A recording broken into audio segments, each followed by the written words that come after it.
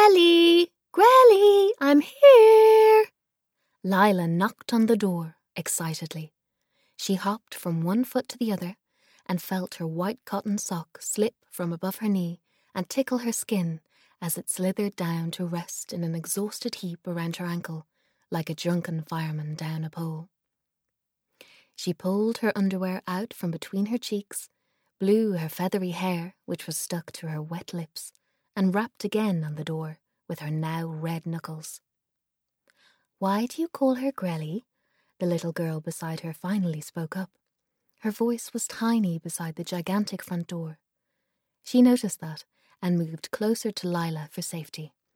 Protection against what? She wasn't sure. The front garden they had walked through was a jungle, untamed and unkempt, not like Sarah's garden at all, where the gardener came every 2 weeks to make sure everything was symmetrical and perfect, and winked at her whenever he saw her at the window.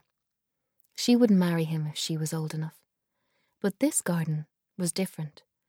She felt she'd have gotten lost forever if she'd stepped off the randomly placed flagstones that led to the front door. The deep-scented wildflowers stretched above her, all nosy to see inside the house, as though they were fighting for space. The trees' branches arched out and contorted in such disturbing angles they made Sarah shudder. "Grelly!" Lila rapped again impatiently.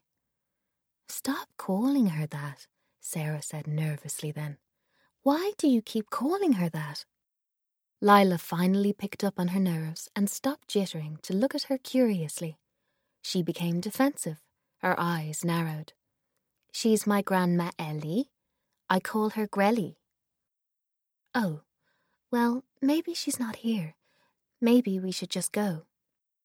Sensing an opportunity to leave, Sarah quickly spun around and prepared to step onto the first mouldy flagstone, but her pulse quickened again when she heard the bolt of the giant door slide back and creak so loud it was as though they'd awakened a sleeping giant from 100-year slumber. "Grelly!" Lila yelped excitedly, and Sarah said a silent goodbye to the front gate for now. Lila was embraced warmly by a grey-haired woman. The front of her hair was pure white, and it was pinned back in a bun. She had a cane in her hand, which was behind Lila's back as she squeezed her. The hug looked warm, inviting. Sarah's nerves dissolved a little. "Well, aren't you an impatient little thing today?" Ellie laughed and peeled herself away from her granddaughter. "I was down the back of the garden, weeding. I could hear you all the way." "I thought you weren't here. I thought you'd forgotten," Lila said breathlessly. "Of course I hadn't forgotten. How could I forget I'd be meeting your very special friend today? I've been excited to meet her all day." Sarah smiled, her cheeks pinked.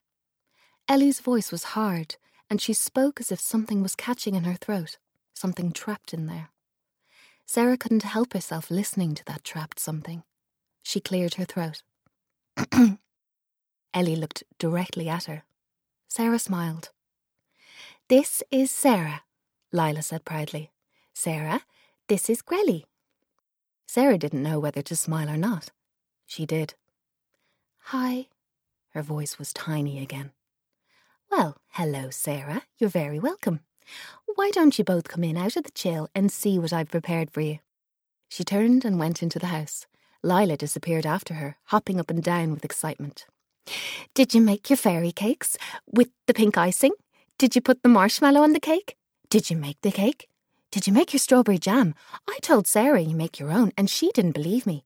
Did you make some from the scones? Do the scones have fruit? I'd love clotted cream with them if you did."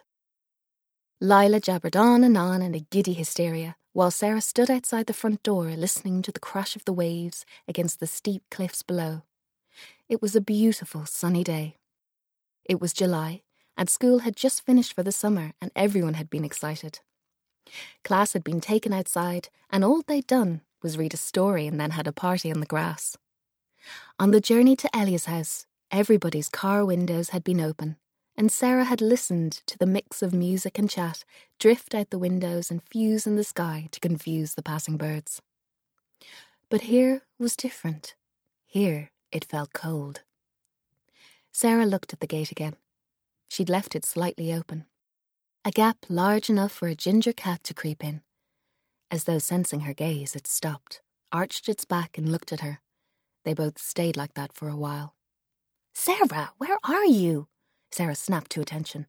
"There you are." Lila appeared at the front door. "What are you doing?" "I was just—" Tell her you want to leave." "Oh, that's Ginger Snap."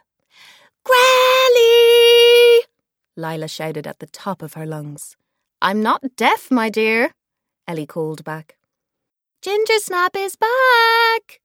She heard Grelly call something back but didn't know what she said, but heard the something in her throat.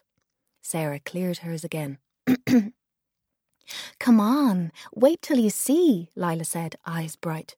She grabbed Sarah's hand and pulled her inside, and they both laughed as Sarah allowed herself to be tugged. The entrance hall was large. Its vastness severed Sarah's laughter and made her stop suddenly in her tracks, and in turn stopped Lila. Sarah looked around.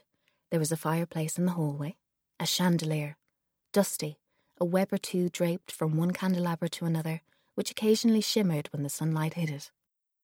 The floorboards were worn, chipped and uneven, and creaked beneath even the lightest tiptoe.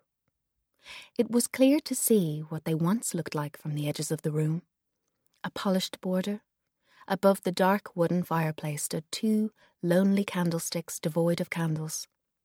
And above them, a black sheet was draped over something to reveal only its brass frame.